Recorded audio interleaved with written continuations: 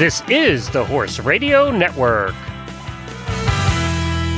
Is it hot out there, or is it just us? Summer riding ain't for the weak.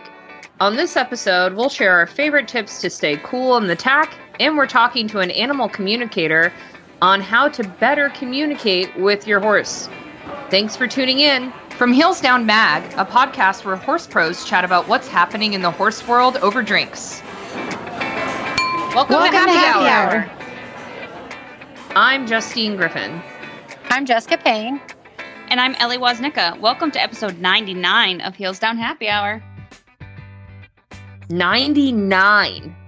99. That's crazy. I cannot believe we've made it that far. Jess, gosh, we started and you were pregnant with the first baby. Remember with the first kid. I know. I can't even believe it. Feels like a lifetime ago, to be honest. Seriously, we've been doing this a while now. And listeners, if it makes you guys... we're going to have to do something fun, for the next episode. For the 100th episode is going to have to be super cool. Yeah, absolutely. And if it makes you guys feel old, you guys started this when I was still in college. Okay, that makes me feel really old. Wow. Thank you very much.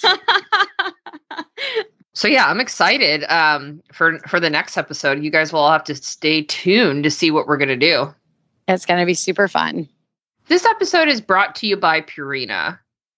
And so, Ellie, do you want to give us our drink this week? Sure. So it is a frozen gin and tonic.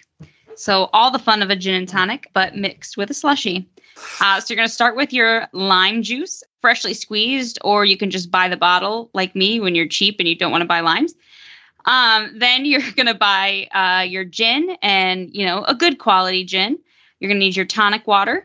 And they add a little bit of cucumber for the ultimate freshness flavor. So you'll want some of that. Simple syrup and ice. And all you're going to do is squeeze some of your limes, slice the cucumbers, and add everything into a blender. And then blend it all till it's perfectly smooth, and then pour into an old-fashioned glass with a straw. Or drink it straight out of the blender. Whatever floats your boat. That sounds really good. Minus the fact I don't really like gin and tonics, but our quarantine / best friends that have kids, I'm going to have to make these for them because it does sound really good, and they love gin and tonics. Oh, really? I just sounds like a great summer drink. I'm really into everything blended right now. Yeah, I'm going to have to I give don't really them a call like after. cucumber, but I feel like I could do this without the cucumber, and instead with a little bit of mint, I feel like it'd be really good. Like mojito. I think the cucumber would actually make it a bit better. Yes. The I know. lime and cucumber. Yeah. I have a vengeance against cucumbers. They just kind of freak me out. Odd, Okay. but okay. We'll explore that later. Yeah, we'll go on from that. All right. What do you got for news, Jess?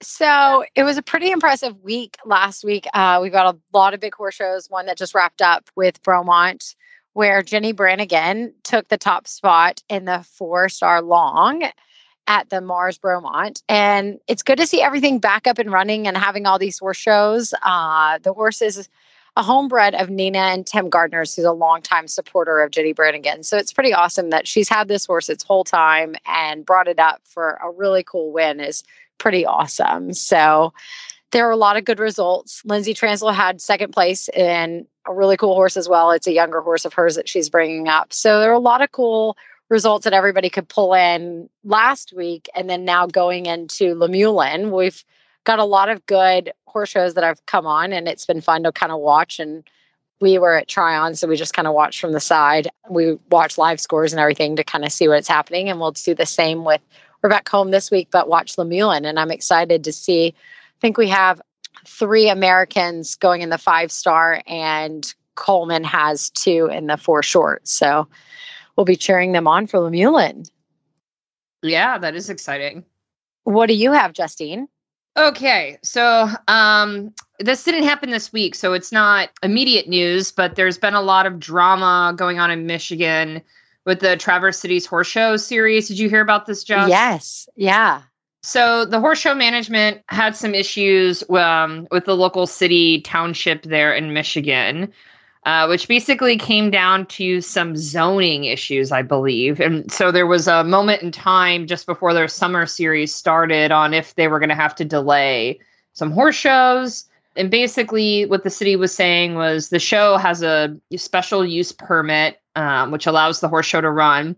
but it was at risk of being suspended if organizers didn't resolve a bunch of zoning violations that they said had to do with like traffic coming in and out of the horse show and dust and debris that had been identified, I guess, the horse show season the year before. Obviously this is a long-standing horse show. They run great series up there. I know plenty of people who travel every summer for this series.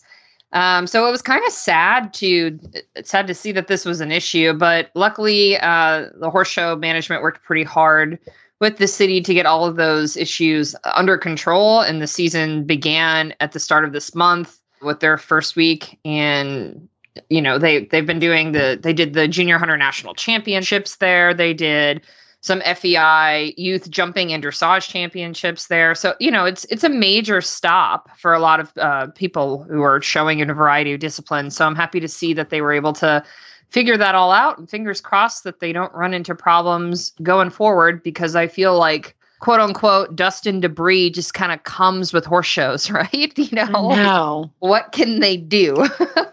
So what's going to happen next? So I guess we'll see, but the horse shows are running again this year. Fingers crossed they don't run into any more problems going forward. What about you, Ellie? What's going on?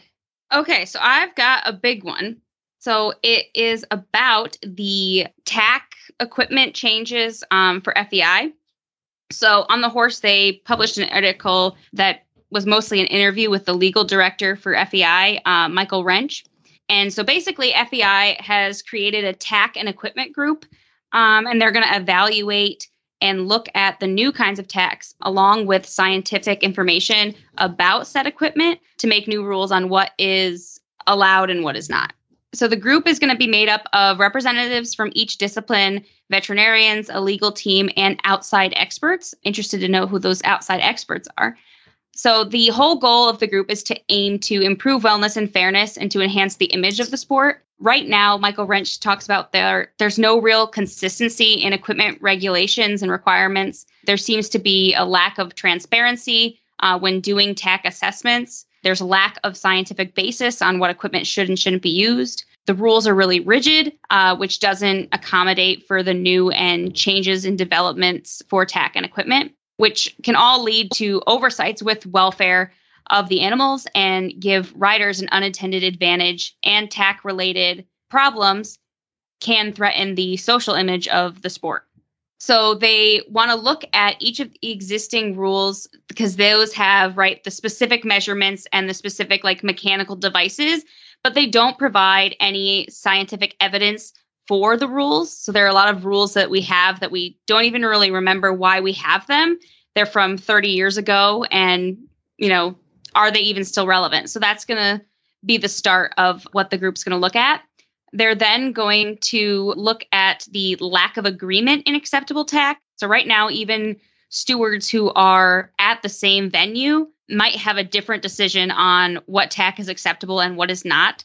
So they really want to clear up that consistency. And then the team is going to unify. Their main goal is to unify the disciplines and consider science, ethics, horse welfare, safety, and the image of equestrian sports, as well as performance-enhancing technology. So this will happen over the next few years. They're going to review all the rules. So it's going to take some time because there are a lot of rules. But in the meantime, they're actually going to create a tack app for your phone. So hopefully they're going to launch it in early 2023. And it's going to be an app where you can search equipment, get information on that equipment, and see if it is permitted in FEI events. So you'll be able to search, for example, particular bits and spurs and see if they're allowed or not. Interesting. I feel like this is a great learning opportunity for a lot of people, right? But I could see how people could maybe be rubbed the wrong way. What do you think? Yeah, and I think it's going to be interesting, the whole different disciplines. And how they handle even it. Exactly. Even what is, what a hunter thinks is an acceptable bit versus what a dressage rider thinks is an acceptable bit. There's a lot of differing opinions. So it'll be interesting to see how they bring that all together. Good point. Just a shout out to everyone who donates to us on Patreon. We really appreciate you guys supporting this podcast and supporting us, bringing you these fun episodes. If you are interested in donating to us, you should go to Patreon/HeelsDown. That's PATREON.com. And you should definitely check it out because we have some exclusives there that you won't get here on the podcast. All right, guys. So for this next segment, I was thinking about what are some products that are really important right now with like what's applicable to our lives as equestrians in June going into summer. And I know we've talked about our favorite, like some of our favorite products that we use in the summertime or in the sun, but I think it's just a great time to update that. Like if you found anything new or cool or things that you like to use that keep you cool when you're riding or you're in the barn all day, because gosh, we're only 2 weeks into June and I am dying. I'm not gonna lie. Hot. It's so hot. And I'm like, I just feel like I'm either getting old and just can't take it anymore, or I'm like, it's hotter this year than it was last year. Like I'm dying. So your body wants to move out of Florida. It does. It's so hot. It's so hot though. Well, the biggest thing that I found is I have one of the Charles Owen wide brim hats, and it really does because the visors are almost, not that I wouldn't do a visor, but this is almost like even one that I don't have to take on and off.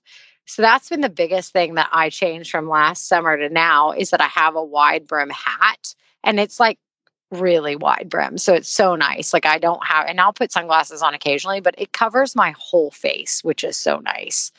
And that's probably one of the bigger things I changed. That, and I still believe, I know it's crazy, like I still wear long sleeve, like the sun shirts. So many people make them, but I love like the quarter zip sun shirts that have the mesh on the underside. If I wear a tank top or short sleeves, I feel like I'm hotter for some reason. Those are like my two big things that like to keep the sun off me. I'm with you though. I do feel hotter too in the full length ones. And I've been trying to figure that out because I feel like I need to cover my arms, but I just want to wear, like I'm really into wearing like workout tops right now. Oh, so if I'm in the workout top, I feel hotter. Interesting. Okay. Yeah. Like I can't change into it, but if I get dressed in the morning and I'm in long sleeves, like one of the sun shirts that's super lightweight, like I feel better than if the sun is beating onto my like bare skin, even if I have like thousands of sunscreen on. Right. Yeah, I'm like that too. I'm with you there. So I like at the end of the day, I'm like, oh my God, I'm dying. But in the end of the day, I'm like in a tank top by the end. But I will say, like, I love my EIS sun shirts. They're probably my favorite, and I feel like they're the lightest and they dry quick. But with the humidity in Florida, so for example, yesterday I rode 4 horses, and I started in the morning and I rode 2 and it was nice and light and breezy. And then it rained for like an hour and then the humidity was terrible.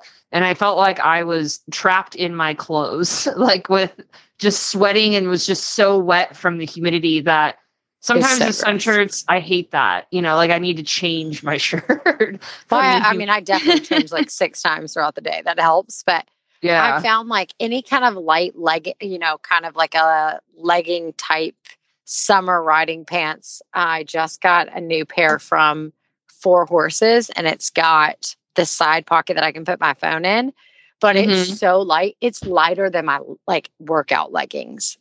It's so nice. I just got a pair. Catherine had it at the Ride Equisafe booth, and so she's like, "Oh, I found these new breeches that I think you'd like because it's got the side pocket for my phone because I never know what to do with my phone."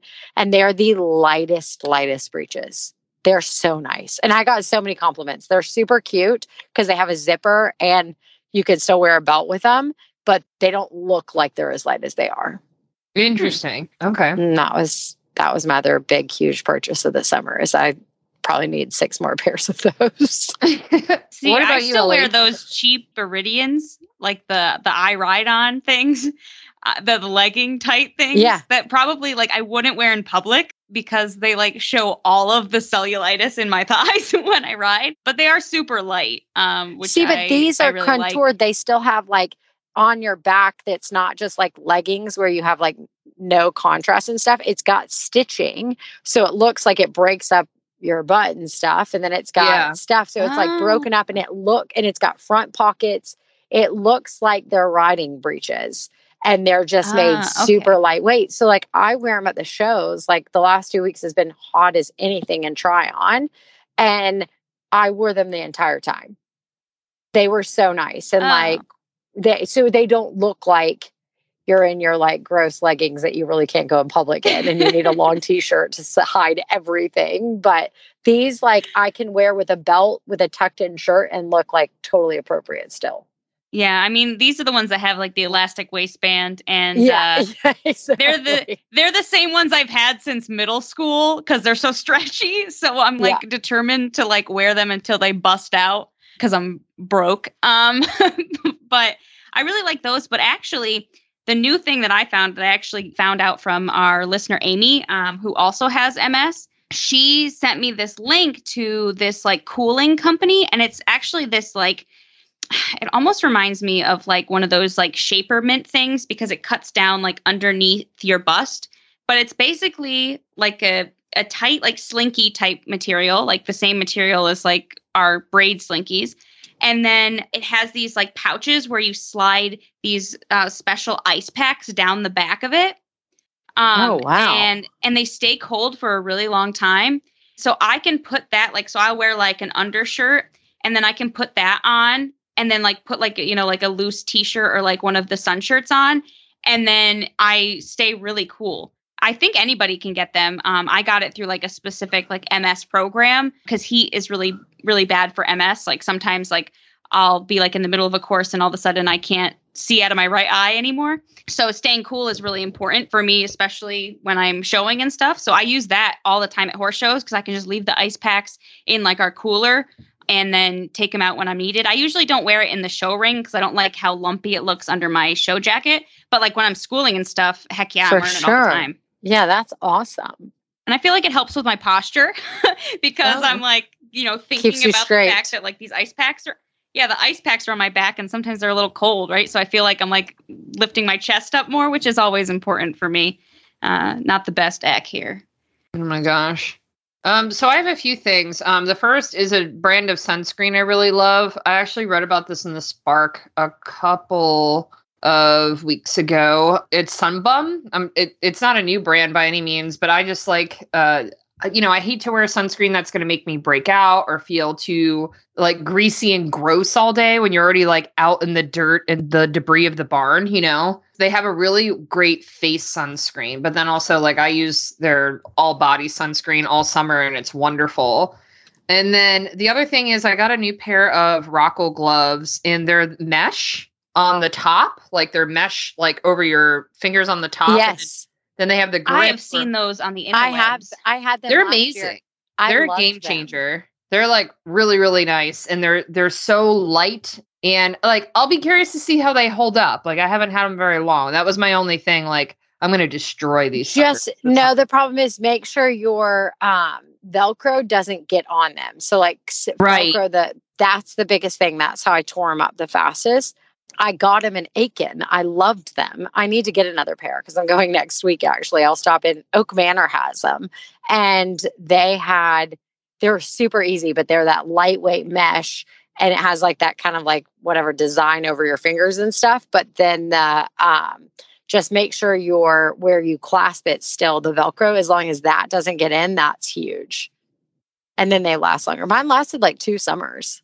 That's pretty good. Yeah. I mean, and that makes a difference because, you know, I'm looking at my hands now and I have like the sun tan line of my Apple Watch and the sun tan line of my gloves. And they're just really nice and light. I like them. So, I think they're UV protective as well. I think they are too. Yep. Yeah. So do you get like a weird grid pattern suntan like line on your hands or no? That would be my biggest question. Not yet. I didn't get any. Yeah, I didn't get any. I haven't. I just have. Okay, so it's really small mesh. Mm-hmm. Like it's very light. Okay. It's like the mesh of the undershirt of a sun shirt almost. Like it's really light. Okay. So it's not like the crocheted mesh. It's not the crochet mesh. So it's like super light and it's supposed to be UV protectant the whole thing. So it's like not supposed to be where sun's supposed to hit your hands. Yeah. Do those work with your like touchscreen? I think so. Yeah, I think so. I can't remember because then I get so bad I like stop wearing them because gloves drive me nuts half the time. But I need to go get another pair so that like my hands aren't getting like even worse in the sun. Yeah, I mean, I've used them so far, like for everything. Like I'm out lunging horses, you know what I mean? Like they're holding up so far. I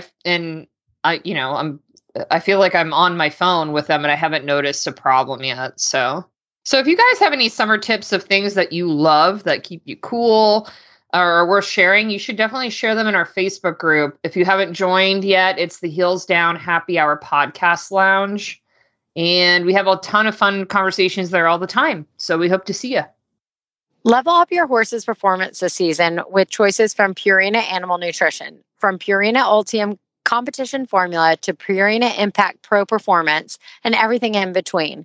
Purina has the right option for your horse, including supplements like Purina Super Sport Amino Acid Supplement, Purina Amplify High Fat Supplement, and Purina Outlast Gastric Support Supplement. There are so many choices for optimal nutrition when you choose Purina, all backed by science. Level up your performance this season. Put Purina's research to the test. Ask for Purina at your local feed retailer today.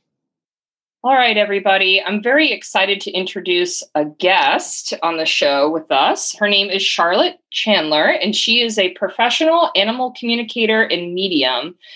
Charlotte has dedicated her life to living alongside animals, both as their teachers and friends, and she's bringing this level of work to clients. She's been around the horse industry for almost a decade, more than a decade, both as a show jumper, where she competed internationally, and she also worked as a medical hospice caretaker for small animals within the shelter system. And right now she's fulfilling her own dream by working with a rescue horse, which that sounds so nice, Charlotte. And we're really excited to have you on the show. So thank you so much for joining us.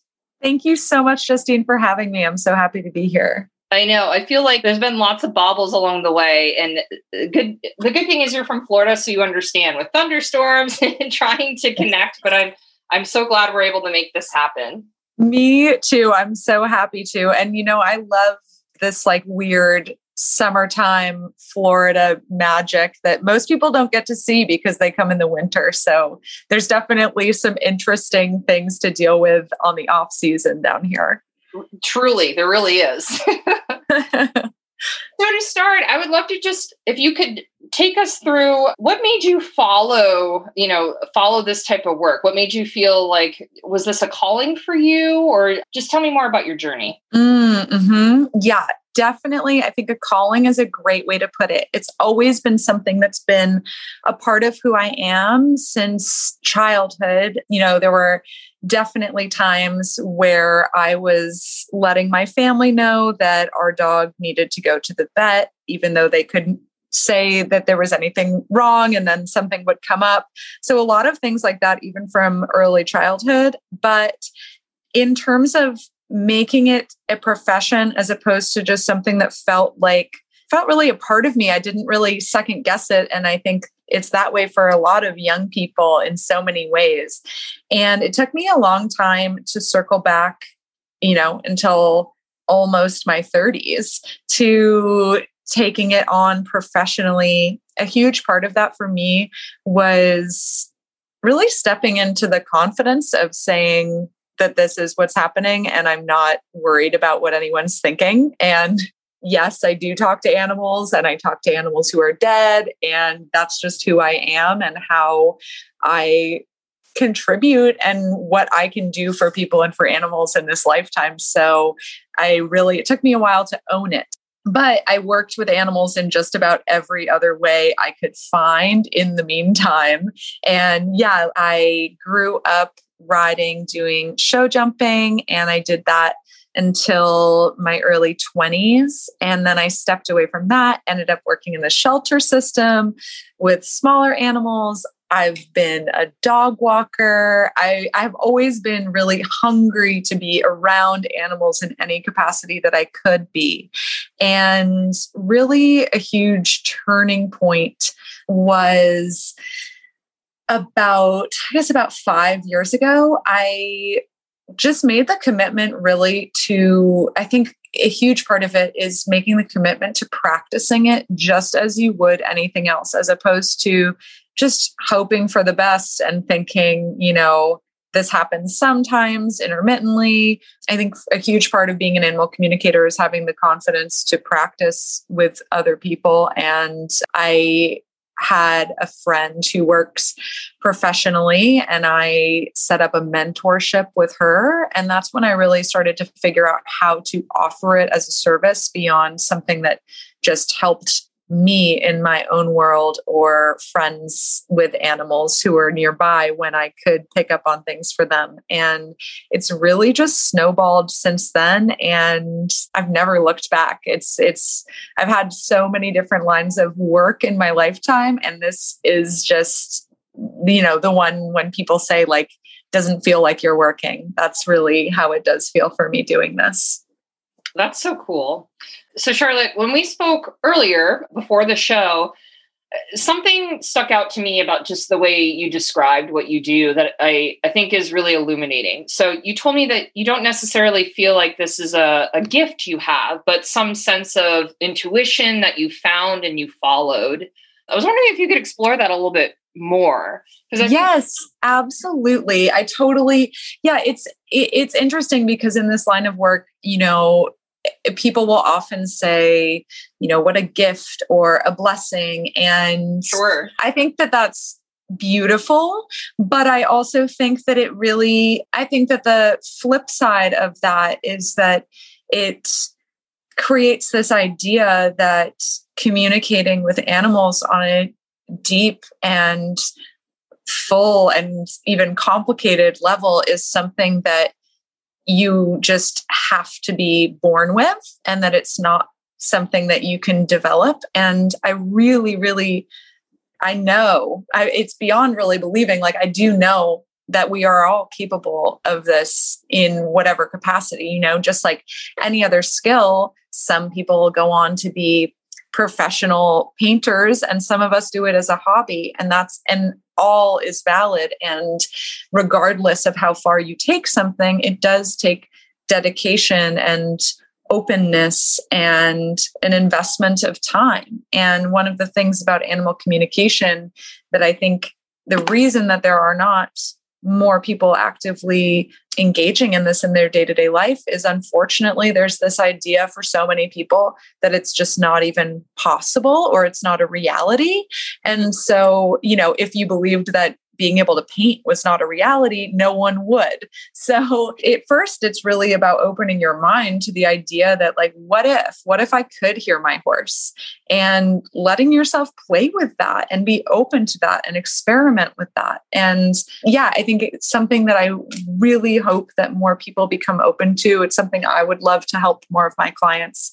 And there are some that I do offer mentorships to. And it's so exciting to see people realize what is possible if you just allow yourself the time and the space to get it wrong sometimes too, just like we would if you're learning a new discipline or anything else with your horse. There's always space that we make to be wrong. So I think that's part of it too. I love that. And just to kind of build on what you just described there, I feel like it's not uncommon for owners of all kinds of pets, dogs, horses, to want to find new ways to ensure trust and communicate with their animals. And I'm wondering, do you feel like what you do is an extension of that? And can you explain how the process works?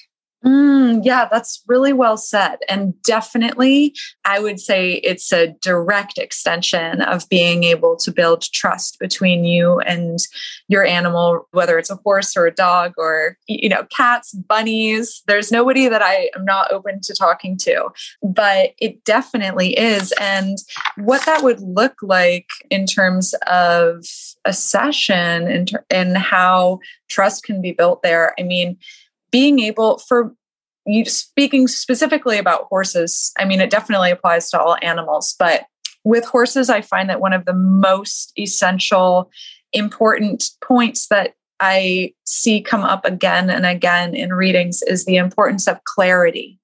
And so often, almost all issues that I see come up between people and horses is a lack of clarity and a lack of understanding on both sides. And it's really hard to have trust when you're basically being asked to have blind trust. And especially in the case of our horses, a blind trust in us being in control of just about every part of their world and their day-to-day life. And so giving them the space to ask questions of their person and get clarity on scenarios that they don't understand, it is, I've seen such incredible growth and progress happen on the other side of that conversation. And to answer your question about like what the session looks like, I do in-person and long-distance sessions, and the long-distance ones I do over Zoom, and both are equally, there's no, like, it's not necessarily always better to have in person. I love getting to meet my clients in person. But for instance, if there is a horse that's really reactive or nervous around new people, actually, we might have a stronger and more clear conversation if I'm not there with them, creating that anxiety for them in person. So there are times when I'll actually suggest that we meet over Zoom instead, even if you are local. But either way, I ask usually that I don't receive any information ahead of time is my preference. If it's over Zoom, I'll just ask for a photo and the animal's name ahead of time that I'll just pull up during our reading as a sort of anchor for my own mind. And I like to start the session again, like it's interesting, as much as it's as a reading for people to be able to communicate specifics to their horses, so much of it too is about the horse being able to communicate their specifics back. And so I always like to start the session by allowing the horse to begin wherever they would like, to sort of touch on anything that they want to, share what they want about themselves to start. It's a great way for my clients to know that I'm definitely connecting with their horse, giving them confidence when they're hearing things that are just super on point and about what the horse is sharing. And it's also my way of respecting and honoring the animals and letting them know, I'm not just barging in here with a bunch of questions or demands or intentions. And really, this is a conversation for the animal and their person. And so I'll start it out by letting them talk about whatever they'd like. And then once the conversation's rolling, there's really nothing off the table on my end. I mean, people have asked every question I could possibly think of, and yet every session there's still one I've never heard. And so I'm always excited to see what unfolds, because for me, I am walking in blind. Like, I have no idea if it's going to be a difficult conversation or a joyful conversation, but all of them are always really beautiful. So it's very exciting in that way. Oh my goodness. Could you give us some examples? I know I obviously with some anonymity here, but is there maybe something you've learned just from some of the questions owners have asked or wanted to know? Oh, so much. Let me think where to even start on that. One of the things that that excites me so much is how incredibly amazing horses are at suggesting their own solutions to issues, whether it be like a behavioral issue is the reason that we're meeting, or there's something physical going on.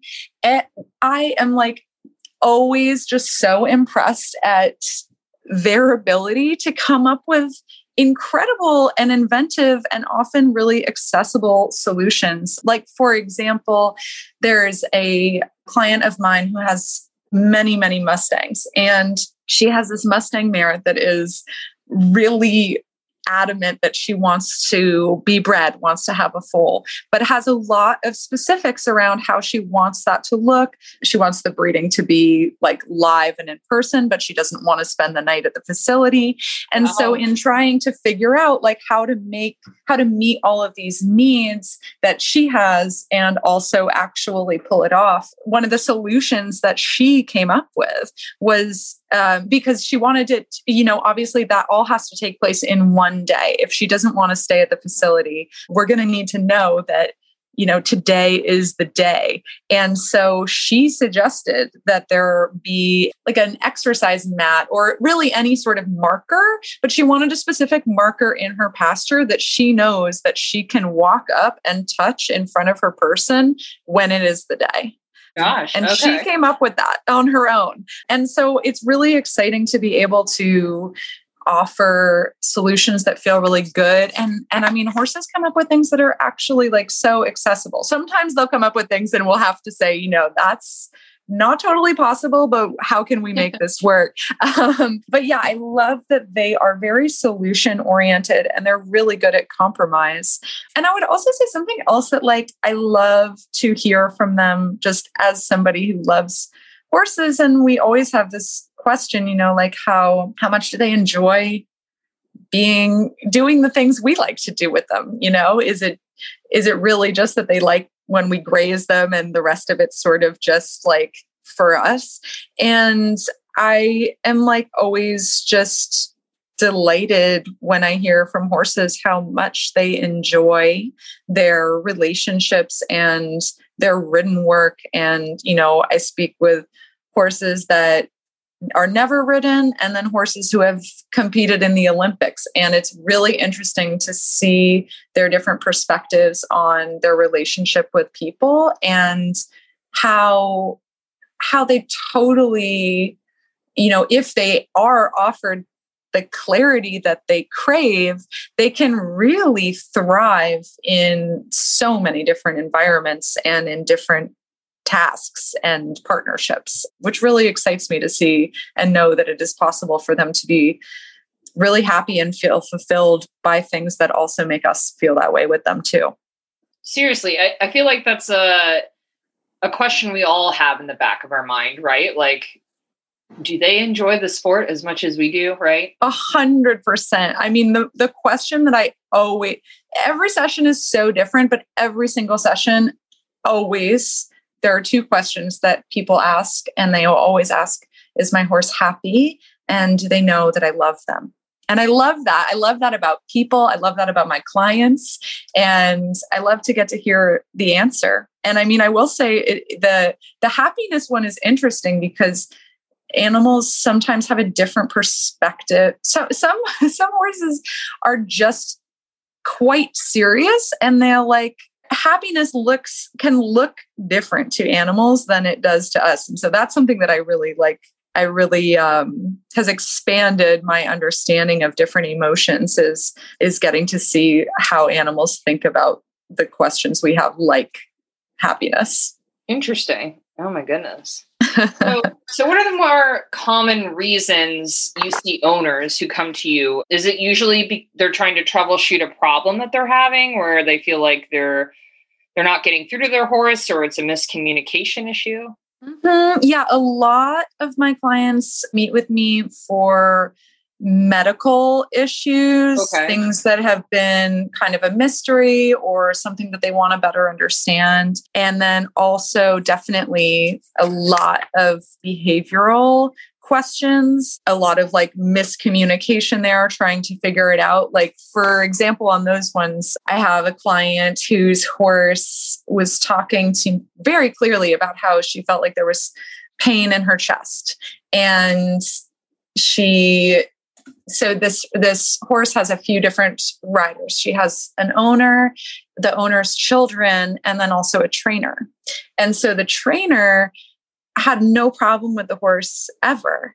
Perfect every time she rode her. And then every time the owner would go to ride the horse, it was sort of a disaster, to the point where she couldn't even have her kids ride the horse. It seemed too dangerous. And I actually met with them a few times because they, the horse was kept circling back to this kind of annoyance of this pain in her chest. And the trainer actually just reached out to me the other day and was like, she was like, you won't believe it, but you will, because you obviously said it. But I just realized what's going wrong is that every time I go to ride the horse, I'm not there at the same time when the owner rides alone.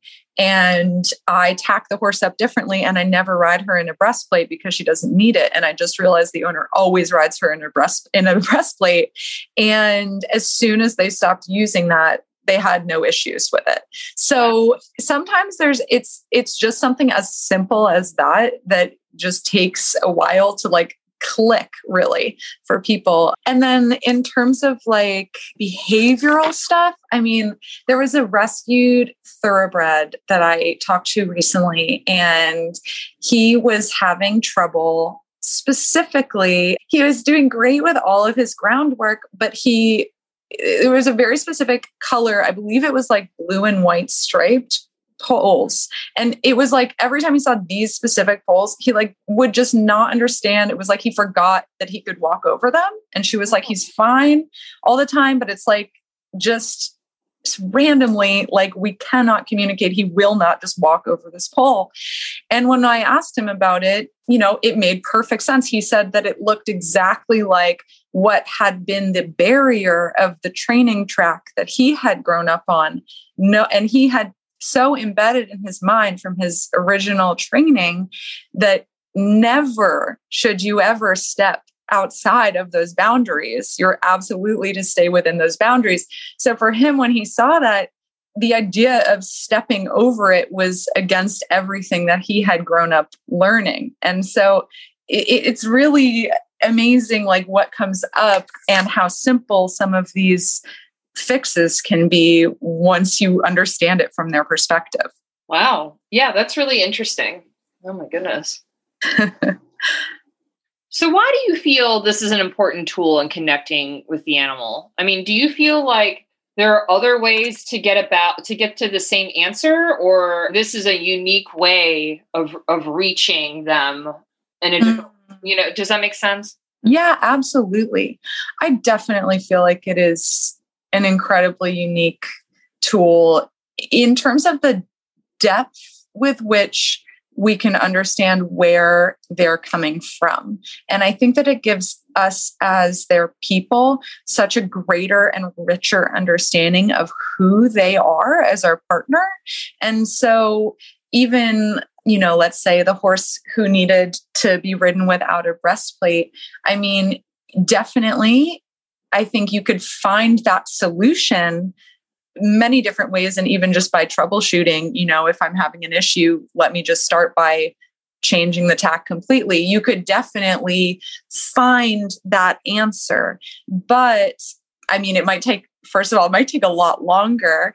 And I think something that comes out of even just an hour conversation and understanding that something like that is a possibility gives us as their people a greater understanding moving forward of where we go mentally when a problem arises. And I think it can really give us as horse lovers a better foundation, like when something is coming up, not necessarily rushing in our minds to the worst case scenario, which is something I am guilty of myself too, because we just love our horses so much. And it's so easy to think, either something is like terribly wrong, or they hate me, or I've done something terrible. And I think just realizing that there are so many limitless possibilities of what's going on, just like it is for any other person, that they're just as complicated and interested and unique as we are, I think is what makes it an incredibly unique tool. Huh. Wow. Okay. Well, I have learned a lot.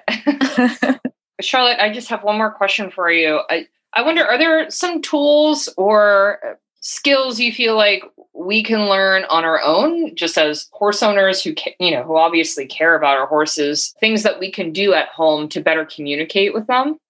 Mm-hmm. That's a great question. I definitely do. And I also want to say, like, firstly, kind of circling back to the point of like, I think people, you included, like, I think we're all, you definitely are communicating with your horse on this level, whether you know it or not. Your horse is very aware of it.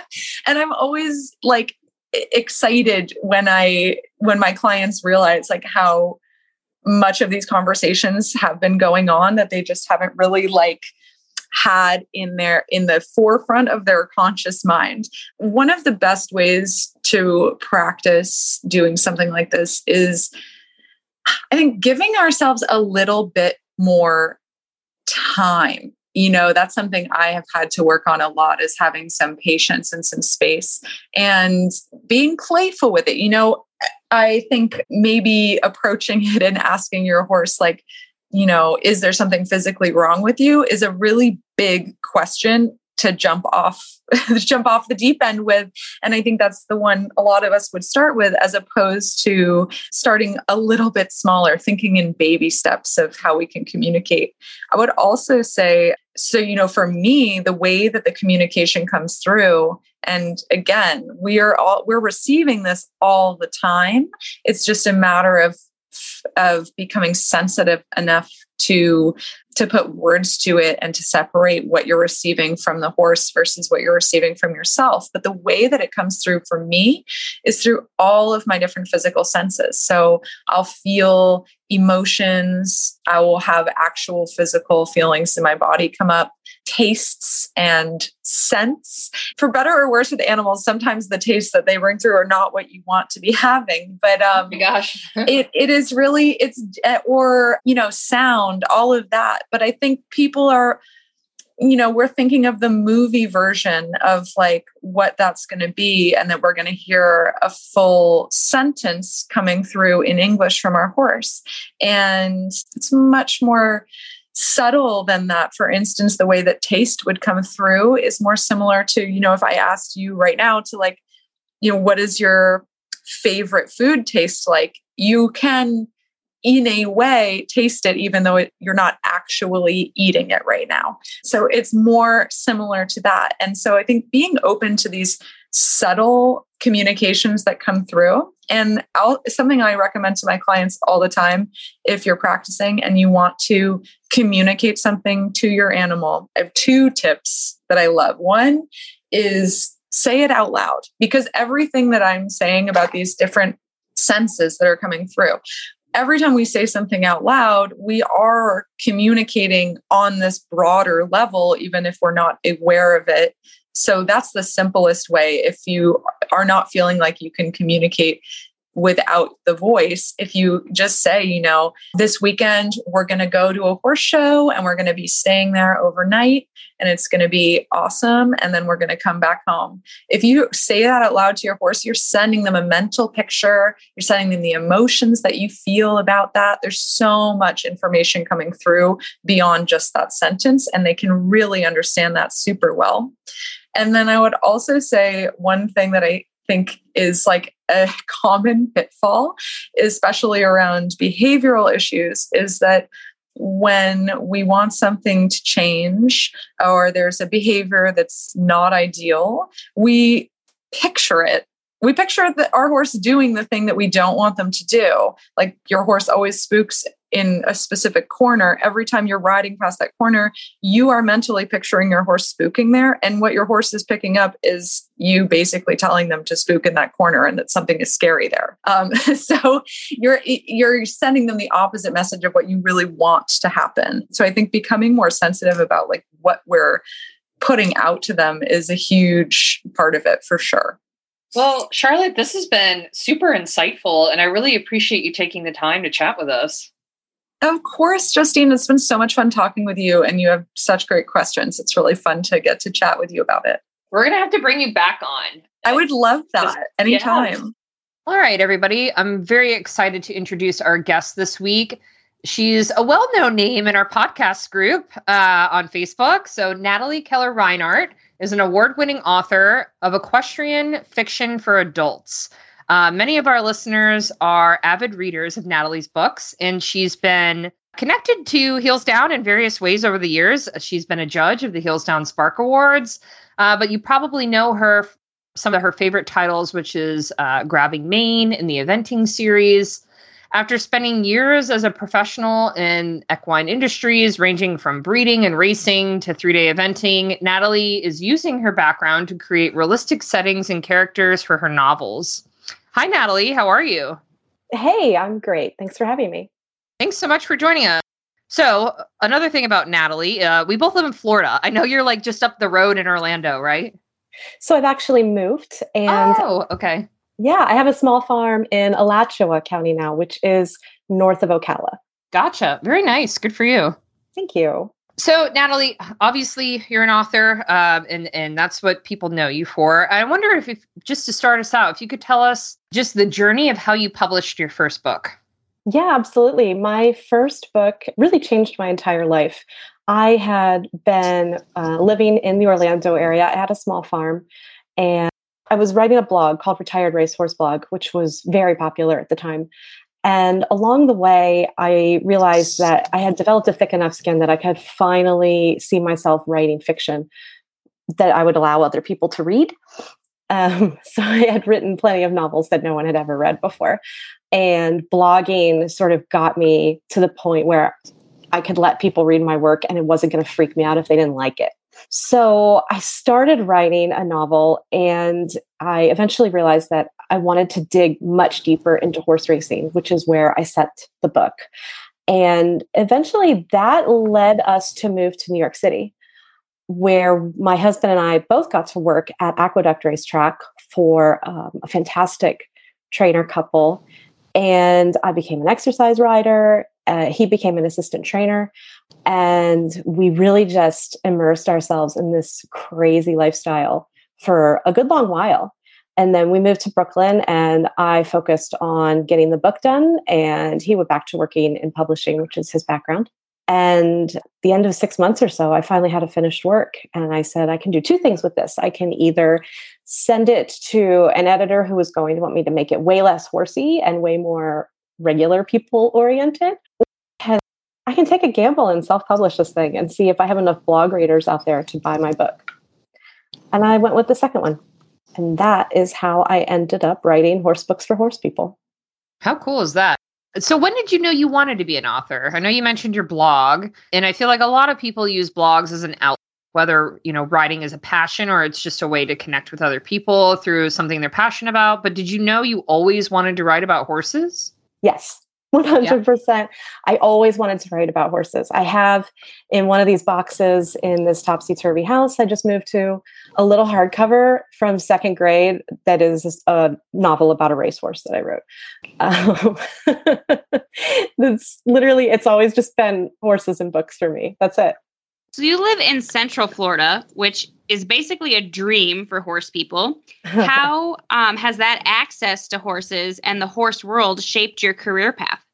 I would say, spending most of my life in one of three places, one of which is Ocala, but also in New York and in Maryland, which has a big eventing scene. All of those three places absolutely gave me the ability to write what I write. I feel like I spent 30 odd years gathering material so that I could start spending more time behind my computer writing.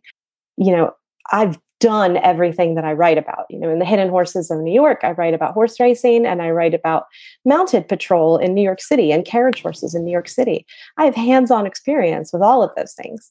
And the same goes in Ocala. I was able to experience so much. I moved there when I was 18. And I was able to experience eventing at an upper level and getting into breeding and learning to start young race horses and draft horses, miniature horses, you name it. There's just is a feast. It's just like a buffet of horse disciplines. And being able to immerse myself in all of those that's all of the realistic sort of richness that I'm able to bring to my books. I can't write about things I don't feel like I know intimately. So being in Ocala and the surrounding areas has been huge for me. I feel like that's definitely what makes your book so successful with the equestrian industry too, because, you're not in a Western saddle jumping 6 feet, it's realistic. Do you have any advice for those who have a passion for writing, but aren't sure what to do about it? Yeah. The best thing that you can do is just write and write and write again, and understand that it's going to be years of work to be where you want to be. And it might be years of work before that is something that you want to share. The old publishing industry is filled with stories of people who were rejected for years by publishers, or by agents, and their work wasn't good enough. And while that is very subjective, depending on who read it, right, and what the market looked like at the time, there's still a lot to be said for writing a lot of really terrible stuff, learning from it, getting better at it, and moving on. And then asking people to read it and tell them what you think. And that's the hardest part, right? Is you have to get comfortable with other people reading your things. And I think most writers have a really hard time learning that part. I still don't love getting criticism. I have to get it. That's part of the job. But I don't, I generally just ignore it. Still makes it hard.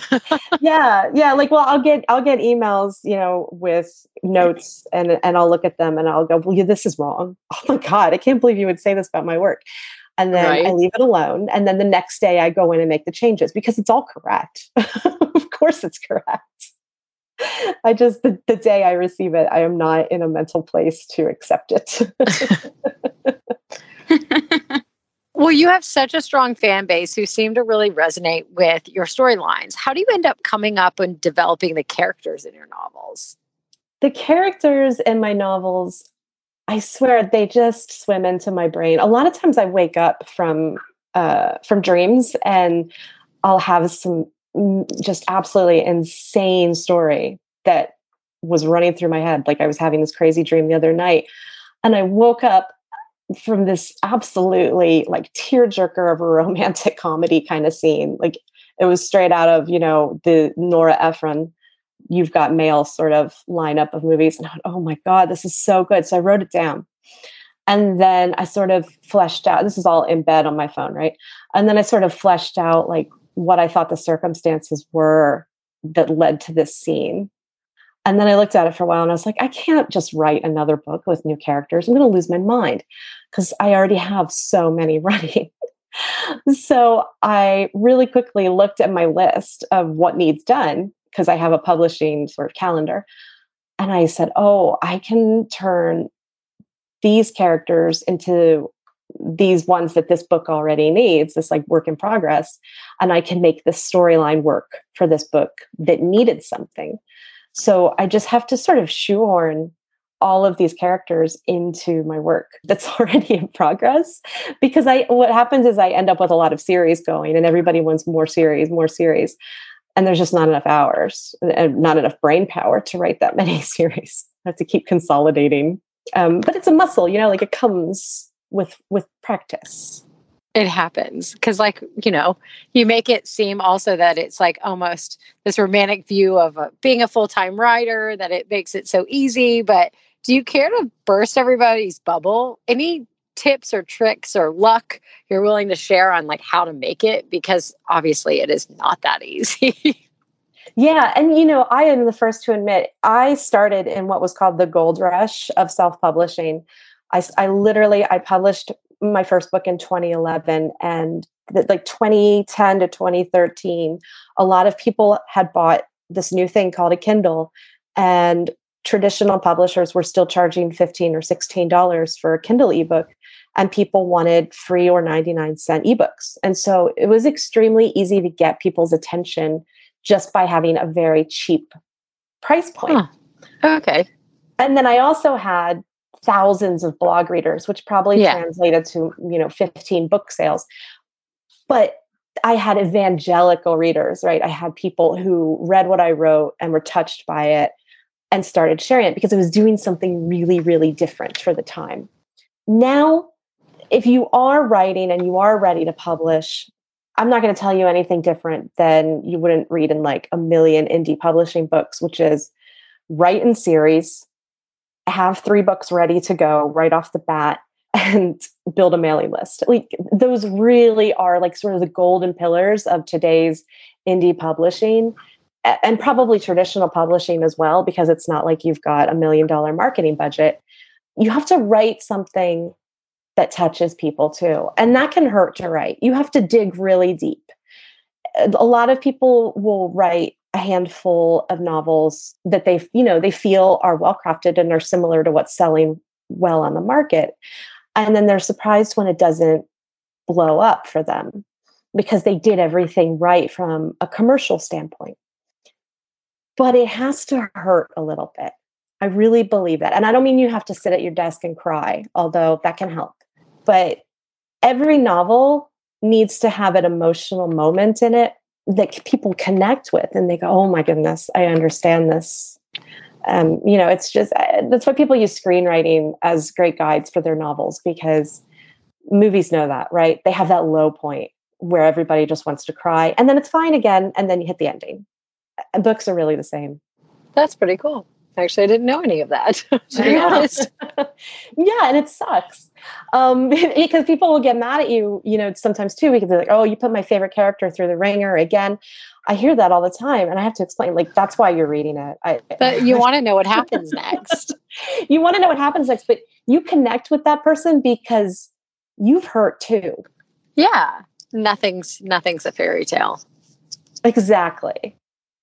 And you read for the fantasy, but but it still has to be realistic a bit. Yeah, every fantasy has a low point that makes everything feel worthwhile. If that makes sense. Yeah. Wow. Well, Natalie, this has been awesome. Thank you so much for joining us. Oh, it's my pleasure. And so, if our listeners are discovering you for the first time, where can they find some of your books? Well, you can visit my website, which is nataliekReinert.com. And I have a free ebook available for download there. There's always something. I have a book called Bold, which is a prequel to the Aventine series, which is my most popular series. So you can always get that for free and see if I am your cup of tea. And then my books are available on all retailers, and they're also available from libraries in ebook and paperback. And some series are also an audiobook too. So basically, if you just type my name into Google, you will find me, and you can decide which of my many series is right for you. That sounds awesome. Well, thank you again for joining us. Thank you for coming on. Oh, thank you so much for having me. It's my pleasure. All right, guys, it's time for Rose and Thorn. Who wants to go first? I can go first. I guess my rose would be, my brother got married a couple weeks ago out in San Luis Obispo, California, and it was beautiful. We had so much fun. I love a good wedding, but they picked a beautiful venue, and the backdrop was like the mountains, and it was just good to see everybody. A bunch of my cousins came out, and that was definitely my rose this couple weeks. Like, it was fun to spend family time, and our kids got to see, everybody, and it was beautiful. So that is definitely my rose, is that my brother got married, and it was a lot of fun. And my thorn would be, I don't really, unfortunately, have a good thorn because it's kind of been a really good thing. But the thorn is that just like when the projects keep coming at this farm and the heat, like I did weeding for about 3 hours. And I think that is like going to be the death of me. So it's like, it's so much You'll fun. have to get a goat. But it's like, I don't know if the goat would eat that part. The goat would eat everything else. It's like the landscape around the barns get, the weeds. So then you have to pick them. And I feel like I did 6,000 squats today. Oh. Yeah, but hey, it's a good workout. Down. It is, but I'd already ridden the Peloton not knowing how bad of a workout that was going to be. So I think that's my thorn, is that, it's always amazing and I'm super grateful to own this place and everything. But then you're like, wow, I really did not want to do that. A lot of work. Yeah. It's a lot of work, but I think my back will appreciate it tomorrow when it gets a hot second of not doing squats to get weeds. What about you, Ellie? So actually my rose is twofold. So I am taking Berkeley this coming weekend to a jumper derby at a winery up in the Finger Lakes. Fun. Yeah, so I'm excited. They've been doing these derbies at the vineyards in PA for a while, but this is their first one in New York, which is crazy that it's the first one that I've heard of when I live in Pennsylvania. So I'm excited. It's going to be like a big thing. My sister is going to come. My mom's going to come, and we're just going to kind of have fun. I'm only doing the 0.8s because I figure that way, if I get drunk, I'll be okay. Perfect. So I was like, that's probably the best decision. I was like, I probably shouldn't drink, but I probably will. So at least at that height, I can hold on to mane, and Berkeley can do that with his eyes closed. So I figure perfect. But in respect to that, I took him off property today, this morning, and took him to actually where I went to school. And I rode him in a bigger arena since my arena is small, and really let him open up his step and stuff. And that was fun. But the other part of my rose is that the day after the Derby, Matt and I are going to a wedding that's like almost on like the Canadian border. But since my mom and my sister are going to be here, they're going to watch all of my animals. So Matt and I are actually going to spend a night away from home, which hasn't happened since 2018 together. Anyway, we've spent like, you know, if he goes somewhere, I stay home, or if I go somewhere, he stays home. This is the first night we spent together away from the farm in 4 years. So that's going to be interesting. I probably won't know what to do with myself. I'll probably be checking the horses' stall cameras and like me, even though they'll be outside. Well, I feel like someone needs to send Matt a long text message about how he needs to really take advantage of this opportunity of what's coming up. Yes. Am I coming on too strong here? But I feel like, come on, Matt. No, I think it's perfect. It's only been like longer. Yeah, it's been a long time, Matt. Cough, cough. No, I wish you could hear me. He's working on hay right now. But so the downside is my thorn is that one of my cats has diabetes. Oh God. Oh my goodness. I'm sorry to laugh. It's okay. It's not her fault. She was a really fat cat in the shelter. So, you know, even though I've got her down 6 pounds from when I got her, it was not enough. So now I have to give a cat insulin twice a day. Oh, God. Which also means I really can't go anywhere because they're supposed to be at the same time. So I have to train my mom and sister when they get here on how to do the cat's insulin. Yeah, which means that I'm glad my hotel is pet friendly for Saratoga in August, because I might have to bring her with me because I don't know who else will do the insulin because Matt is not going to do it. So yeah, leave it to me to have a diabetic cat. What about you, Justine? So my rose is that Monday I leave to go to Oslo. I'm really excited. My husband has a work conference there in Norway, and we're making a whole trip out of it. So we're going to spend some time in Oslo and spend some time in Copenhagen and also Stockholm. That's super fun. I know. I'm really glad you said Norway, because I did not know where you were talking about. The more you know, huh? And the highs there right now are like in the 60s. It's going to feel amazing compared to the, you know, face melting temperatures of Florida right now. But yeah, really looking forward to getting away. The bittersweet thorn is that Mikey's been off so far this summer. We're doing some shockwave. I know I've talked a little bit about like his on and off lameness so far this year. He doesn't have any new injuries. He just has some chronic old soft tissue stuff from when he was a racehorse that we're just trying to see if we give him some time off and do the shockwave, if that will let him come back a little bit stronger in the fall. And we might not be dealing with the on and off lameness again, you know? So it's kind of been a bummer to not be able to ride my own horse, but you know, the summer is a great time to give him a break. And he really loves this new barn we're at. And so he's just having a ball on summer vacation.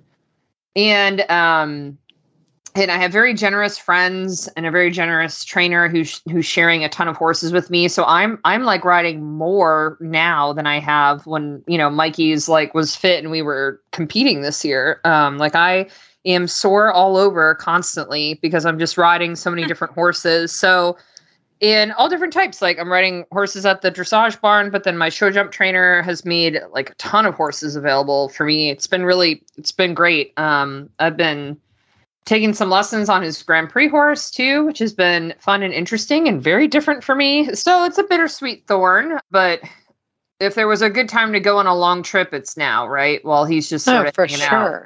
So yeah, that is my rose and thorn. All right. So we do have a mailbag from Stephanie who posted this in the Facebook group. And Jess, obviously, I think you are a great person to answer this for her.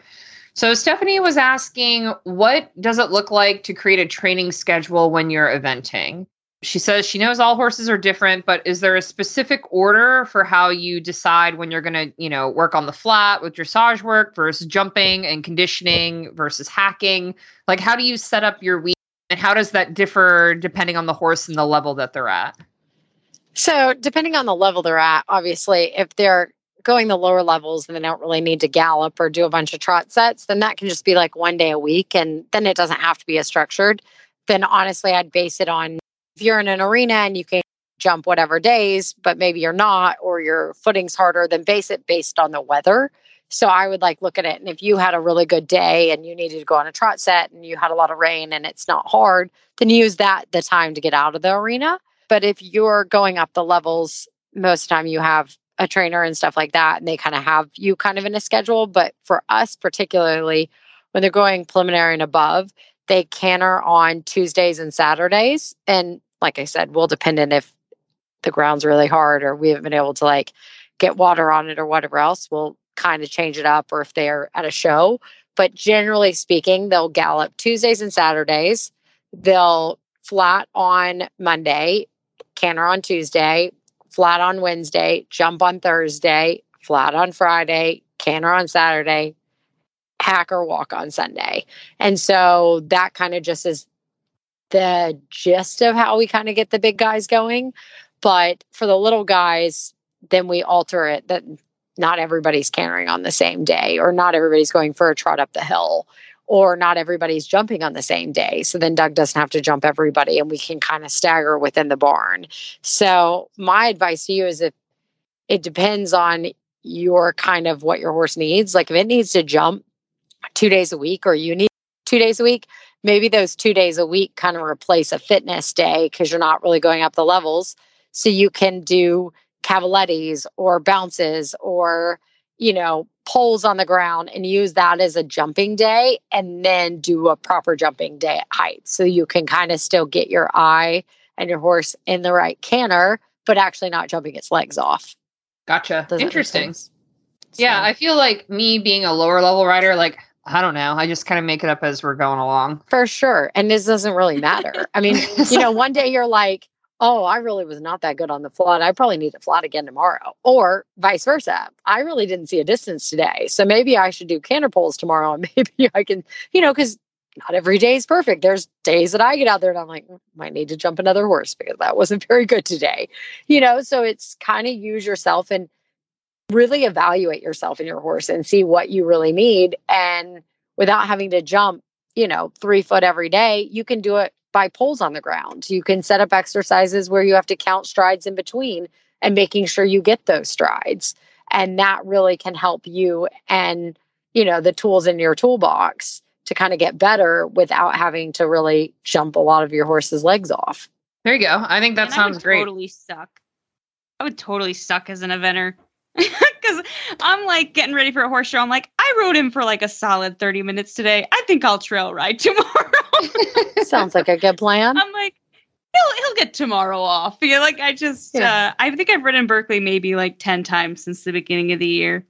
No, it's probably more like 15. But yeah, he doesn't really need more than that. Right. Yeah. Well, and it's funny that you see that because even as somebody who's done a variety of disciplines, I feel like for eventing, the majority of what I do is the flat work. Yeah. I'm constantly, and I might jump once a week or once every 2 weeks. But when I was prepping for WEC and was really focused on the 3 foot hunters, I had to jump because you had to get that feel out, and you had to you just had to. You couldn't swing and miss in the middle. Exactly. So I just you had to do the reps. I probably jumped the most when I was doing the hunters than anything else. Yeah.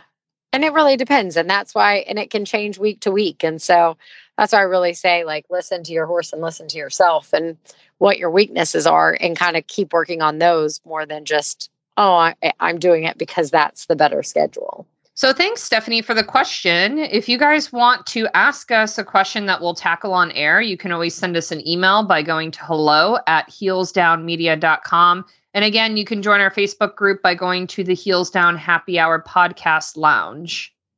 And if you want to hear more from us, you can subscribe to the Heels Down Spark. You could do that by going to bit.ly/spark by HD. We want to say thank you to our partners this week, Purina. All right, guys, that's a wrap. Cheers. Cheers. Cheers.